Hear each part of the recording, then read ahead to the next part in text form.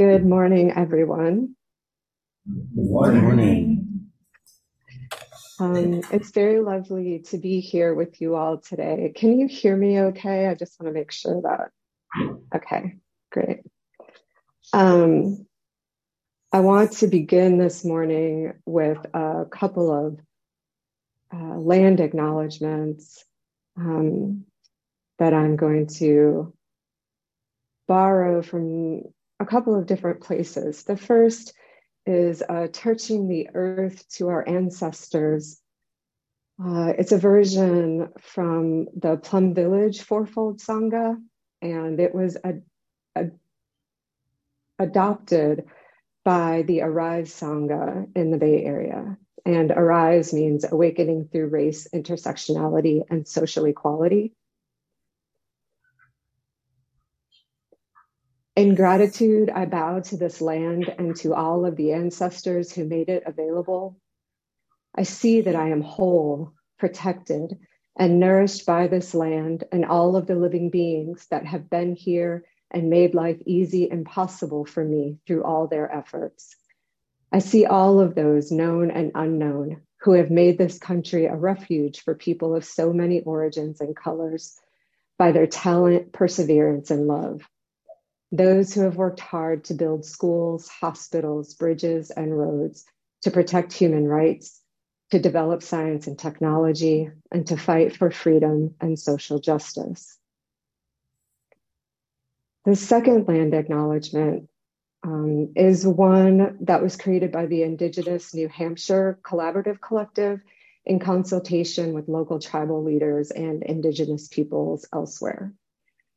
I want to include this land acknowledgement because it was written by the peoples who lived and are living here, where I currently am in New Hampshire.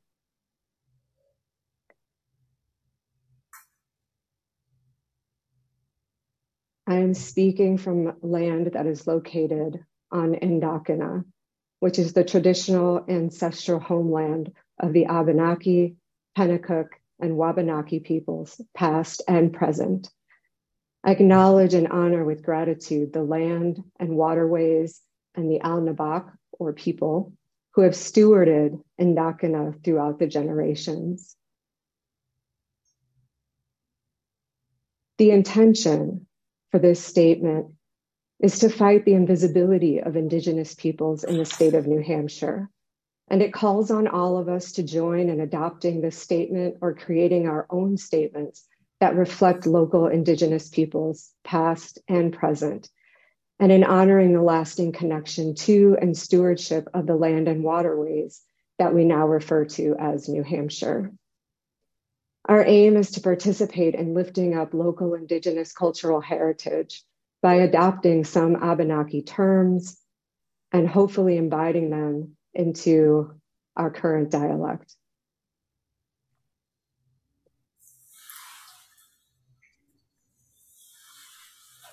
So, good morning, everyone. From a very small city in, I think, Tuftonboro County, New Hampshire. The name of the city is Ossipee. I think I'm pronouncing that correctly. It's named after one of the Indigenous tribes here in New Hampshire. As was mentioned in the introduction for me, I am at Boston University, so I'm not usually in New Hampshire. I'm in another city that also has its own deep, difficult, and complicated relationship to the Indigenous peoples of this country. I'm taking actually the theme of my talk this morning. I was trying to sort of think about what's happening for me now. And when I realized I would be asked to do a land acknowledgement, that sort of began to preoccupy my mind. In particular, because it's my understanding that many of the Indigenous communities here in the United States have really been calling on us to do more than just offer land acknowledgements that essentially say, we understand that the people were here, they're not here anymore, and that's a really bad thing. But doesn't actually call on us to do more with our time, with our resources, to engage with what it looks like to really honor a people and a culture. So it's more, the land is important, but the spirit with which we allow that acknowledgement to inhabit our very beings, our everydayness, is ultimately what matters.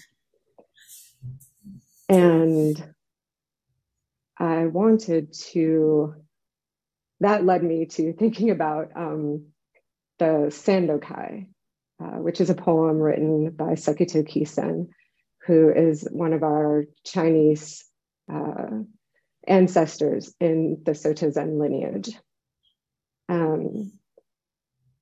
For the sake, I guess let me go back, wind back a little bit. And first I want to say thank you. I really appreciate the invitation. I believe I came to speak to Clouds and Water last year before I was ordained. And I was ordained June 19th of 2022. And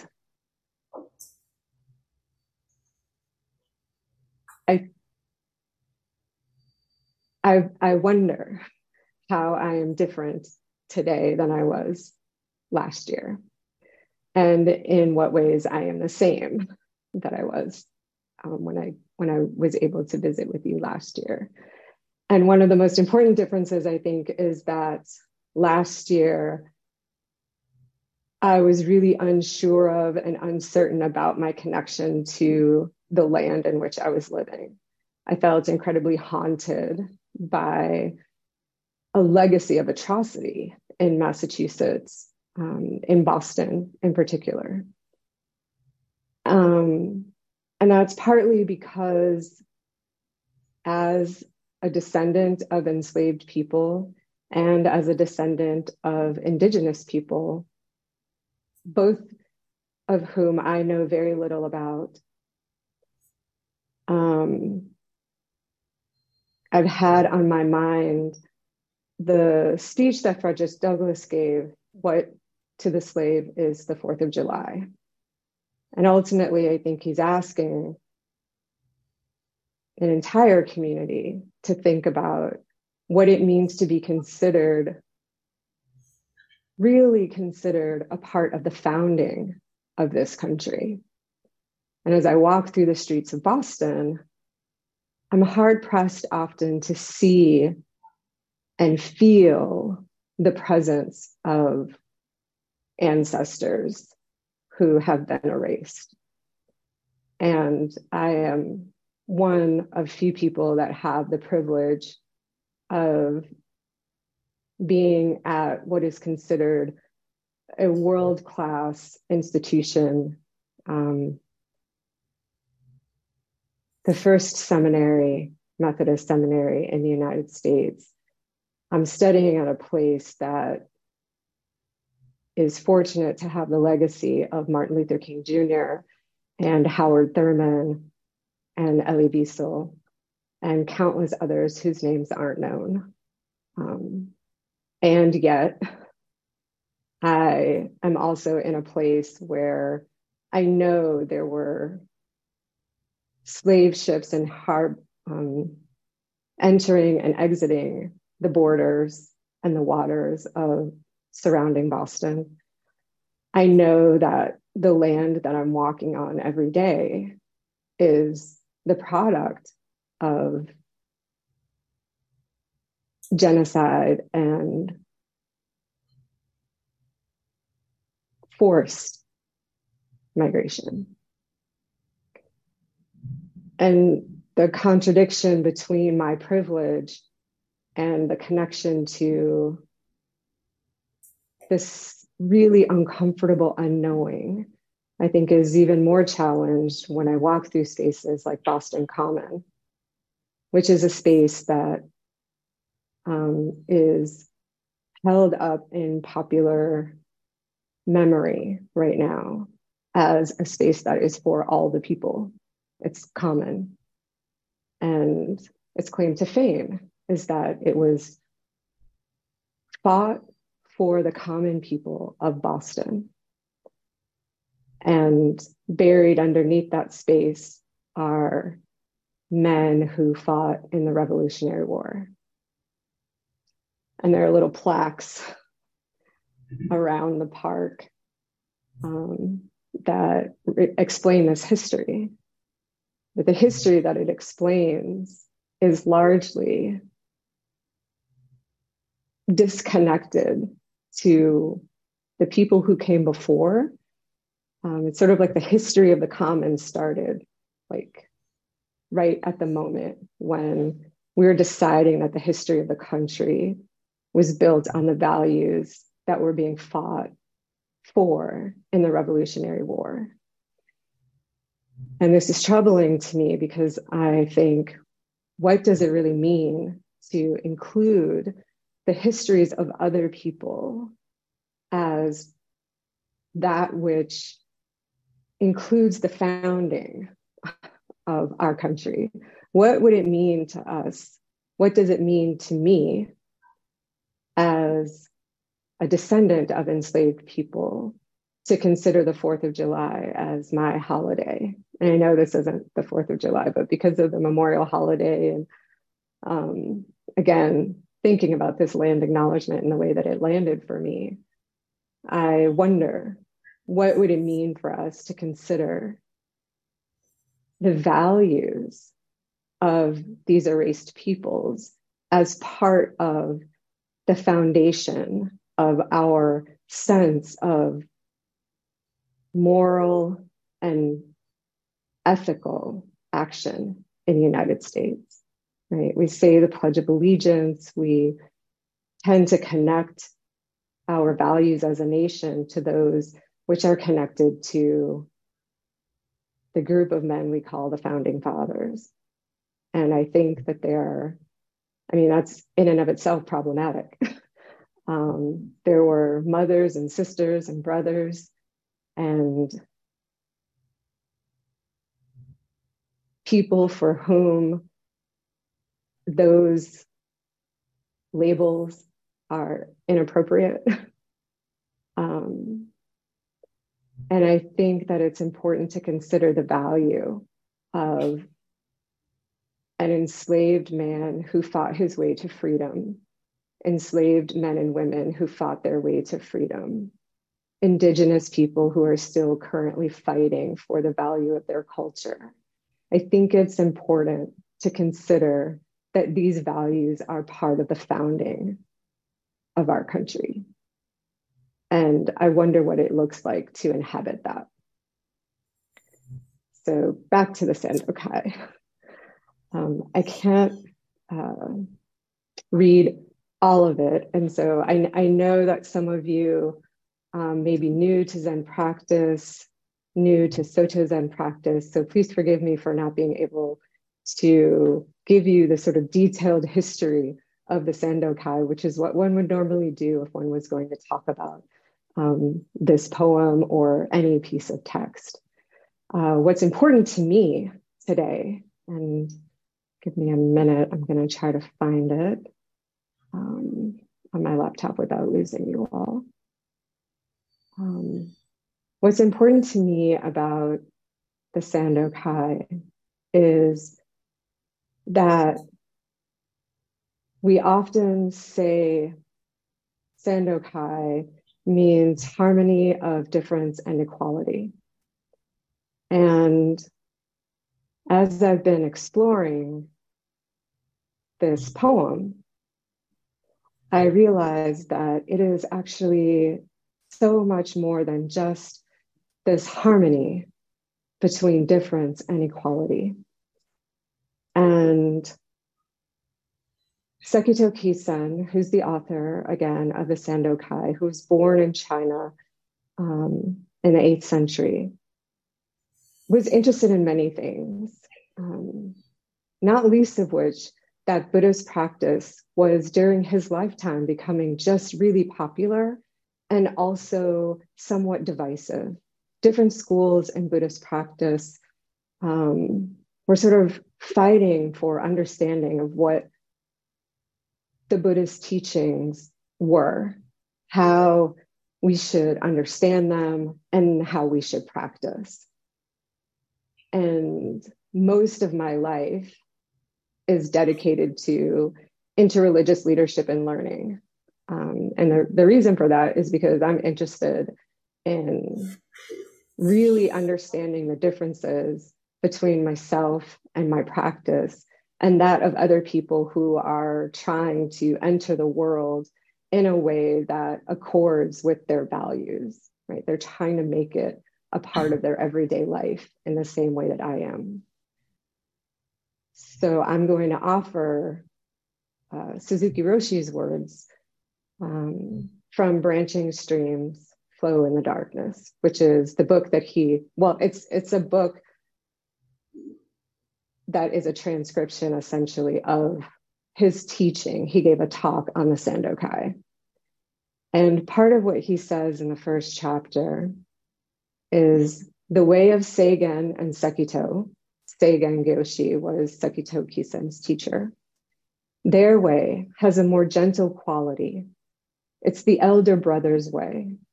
The elder brother may not be so able or so bright, but he is very gentle. This is our understanding when we talk about Soto and Rinzai.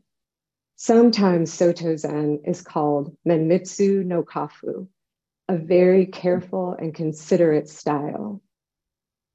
Seigen's way is to find everything within himself. It is to realize the great mind that includes everything and to practice accordingly.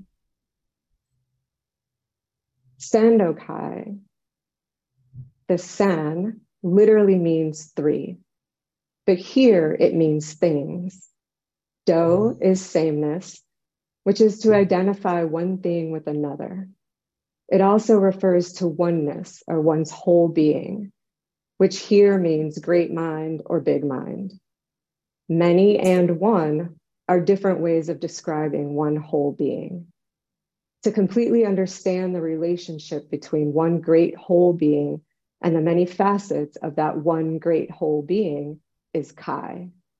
Kai means to shake hands, to have a feeling of friendship. This one great whole being and the many things that are good friends or more than good friends because they are originally one.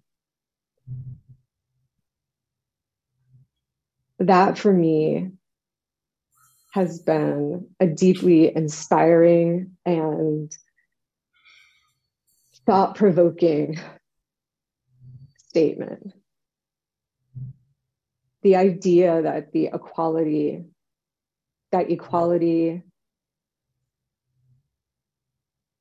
and difference are a part of what makes us whole makes me personally pause and think about how I embody that in my own life.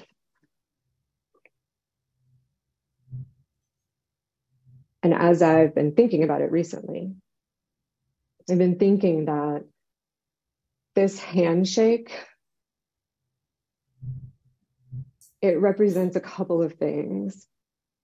It represents the kind of equality that isn't about balancing scales, but more so understanding the importance of valuing what each one brings to the table.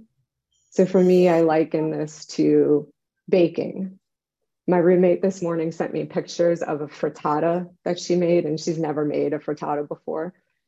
And she said it had tomatoes, chicken, and broccoli inside of it. And some had a sprinkling of cheese, but it was really bland. And I said, well, you have to season the chicken and you have to season the eggs before you mix them together. And then she goes, oh yeah, right, there wasn't any seasoning. And she followed this video that she saw on Instagram. And I don't really have Instagram. So I said to her, like, one, you can't see it, or you can only see it. You can't really smell it or, have a sense of it. But also, if you were only following the video, then you also weren't thinking about what you were bringing to the table, what your palate is like, what flavors you wanted to explore and eat this morning. And this is essential because we are part of the process. I also thought all of the different ingredients of that frittata are equal, even though they may not be there in the same amounts. So you'd have a dash of salt. I love cumin with everything. So I would put like half a teaspoon of cumin in it, but those things are equal in the way that they inform how I eat the food, appreciate the food, and enjoy the food. And they are different. So this, to me, is more than just diversity for diversity's sake. And mostly I'm thinking through and sharing with you and hoping that during our discussion together, we can honestly think about the ways in which we walk with this through our lives every day. Knowing that our lives are made up of a variety of communities who may or may not be familiar with what we're trying to practice with and how we're trying to hold our practice in our lives. So remember when I was first coming to practice, I was born and raised and baptized in the African Methodist Episcopal Church. And coming to the realization that I needed to find a different way of expressing my spiritual life, my inner spiritual calling, was really difficult. And I needed a way to try to find some harmony between my cultural roots and these new cultural roots that I was finding my way towards in practice. And I needed to find something that was the same, something that allowed me to stay connected to the people and the values and the culture with which I was raised. And I also needed to find something different. I needed to find something that spoke to me in a way that would allow me to live my life and embody my values. Buddhism, specifically Soto Zen Buddhism, is a language that, for whatever reason, I seem to understand. I think I understand. I want to understand.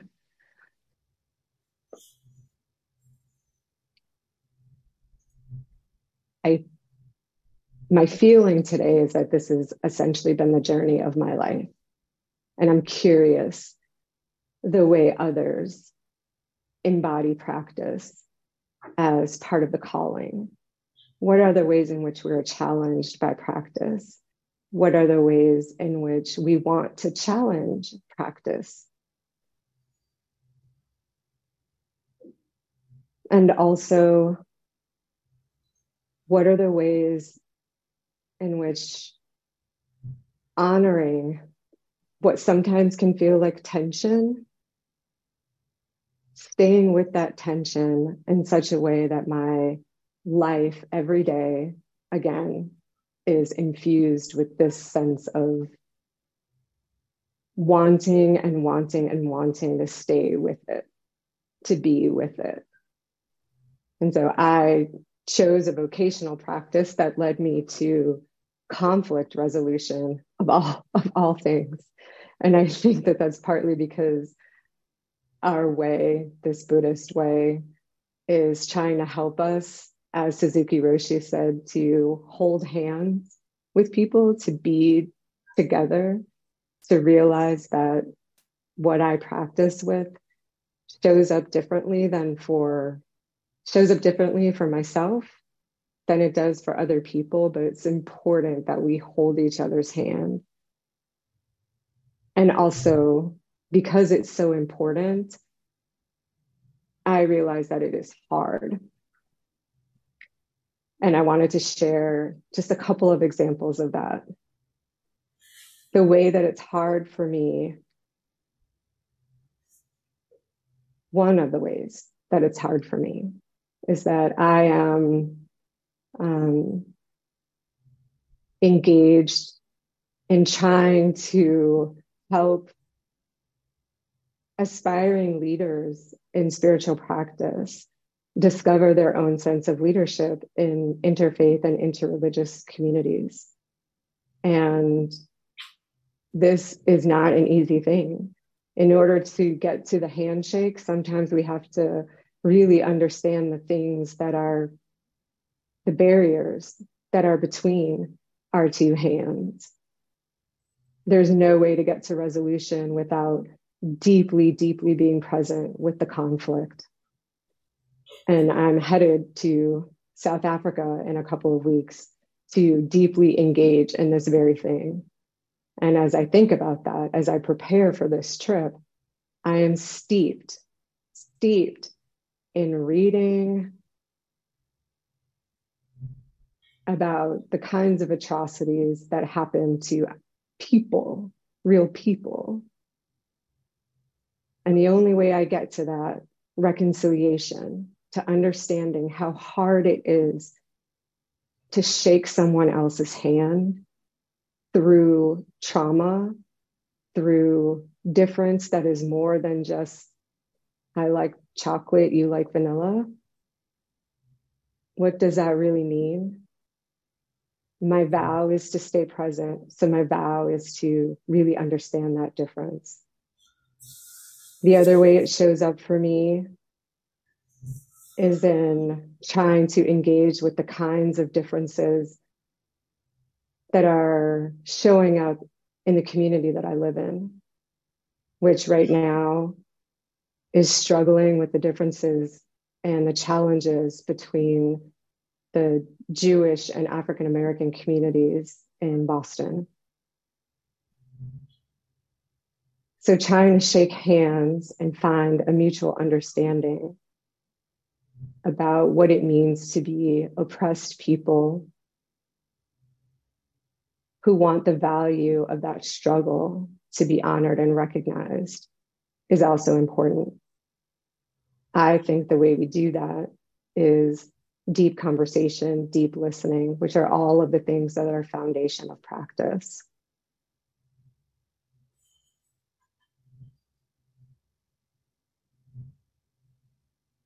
I wanted to say something a little more about one of the things that is important about the Sandokai, the poem itself, is that it starts with the way has no northern or southern ancestor. And that is intentionally because Sekito Kisen was interested in these different branches, these ways in which practice was starting to branch off. And as it branched off and people found different ways of understanding the Buddha's teaching, they were in conflict, really trying to figure out what was the superior teaching, right? And that caused a lot of strife. So Sekito Kisen ultimately was interested in how we can say, there's this way, there's this way, there's that way. Oh, here's another way. And also, ultimately, there is the way from which all of these schools are connected. So I think mostly right now, what I'm thinking, what I'm feeling is a great desire to engage in the handshake. Not so much the understanding of the Sandokai as a poem, not so much understanding it in the way that Suzuki Roshi did when he went through and explained this poem line by line. I think that's valuable. I think it's important that we all do that. And also, I keep coming back to the first thing that he did was explain the meaning of those Chinese characters, which as a scholar, there's a part of me that is in love with going back to the word and, the etymology and what does it mean? Where does it come from? But as a person who's committed to vocational practice, to this practice that says what is happening right now, mostly I think all the way back to the Buddha, our biggest mandate is to leave the comfortable place that we are in and dedicate our lives to going out and seeing and interacting and finding out what we don't know. He went out and he saw old age, sickness, and death. At least that's what we generally boil it down to. But I believe he saw a lot more than that. And I believe that he was asking us all to see as much about the world as we can, in particular, the suffering, not just of ourselves, but of other people. And not in a way that simply asks them to say, what are you holding on to? In a way that encourages us to let go of the things that are calling us to be our better selves, but asking us, what are we holding on to in such a way that we are preventing other people from understanding what's important to us, and that's preventing us from understanding what's important to other people and doing the difficult work of shaking each other's hands. With that, I'm going to close and hope that we can have some conversation. I hope mostly to, as Greg Fain of Tassajara and San Francisco Zen Center would say, to encourage you in your practice. Being here together for me is an expression of a handshake. And I'm grateful, so grateful to have an opportunity to be in community together and to sit with and explore and express what it means to have a life of vow.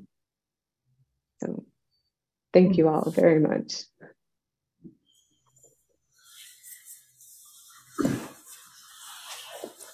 So we have several minutes for questions. Either here in the Zendo, or if there's anyone on Zoom, you could perhaps raise your hand.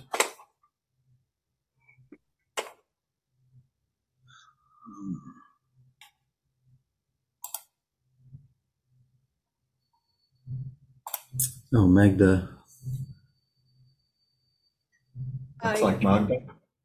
Can everybody hear me? Yes. Okay, good. Thank you for this talk. It's very profound. I've been struggling for the past 2 weeks with shaking hands with somebody, a close friend that my husband and I stopped seeing for years, many years. And we recently reacquainted ourselves, and we found out that this person has very political and religious views from us. So it's like ultra-conservative, thinking that if you're not Christian, then you are like worshiping the devil or something like that, and that yoga is sinful. And it's like I have a hard time, because I know he's a good human being, but I'm having a hard time shaking hands with somebody who thinks, for example, that white privilege is just in our heads. It's like I'm struggling with that. So it's very difficult, as you said. So any advice how to approach this friend? Well, thank you. Thank you for the question. It's so, and I say thank you because I want to acknowledge that you have shared a sort of what is a personal difficulty and challenge for you, which ultimately is at the heart of what we're doing, right? How are we in relationship with other people, specifically the people with whom, otherwise we'd love to sit down and have a chat with. And then it's when that little sticky thing comes up, that's really difficult. One of the things that the young people that I'm working with, and by young people, I mean college students, is exactly this question.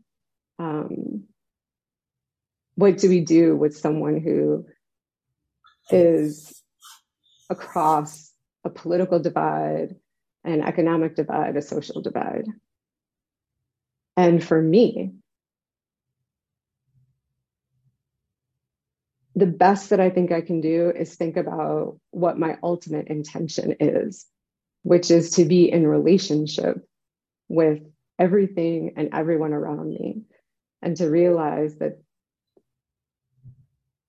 not that we are the same in the sense that we have the same values or the same approach to the world, but that if we are so deeply invested in whatever it is that we're talking about, that tension is the most important thing. It's the most important thing because that's at the heart of the handshake.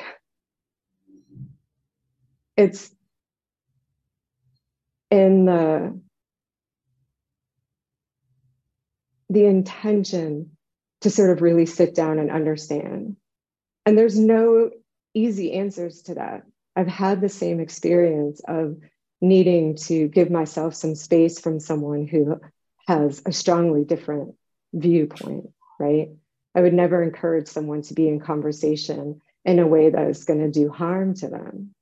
And at the same time, if it's a person with whom I genuinely want to be in communion with, then I try to remember that there isn't anything more important than the fact that they are a person with whom I want to be in communion with. That's the struggle, is not giving myself the privilege to say, I can walk away from this, right? It's saying I can't walk away from this, and finding opportunities to be able to say, at the heart of what is challenging us is this, right? So what I hear is kind of what I experienced when I decided to explore Buddhist practice. And when I walk around here in Boston, I'm attending a Methodist seminary. So many of my classmates, when I first got here, would say to me that they thought I was a test from God of their faith. That I was an obstacle. I'm an obstacle put in their way. And, when I'm in my robes and I'm in my rakusu, which I wear often on campus, this is an expression of my most wholehearted way of being in the world. And the idea that is causing someone to hold on to a value so much that it creates a barrier. I have a tremendous amount of compassion for that, partly because I have named myself Soto Zen. And I believe that this is a valuable way of being in the world. And I wouldn't want anybody to take that away from me. And I don't want to take that away from anybody else.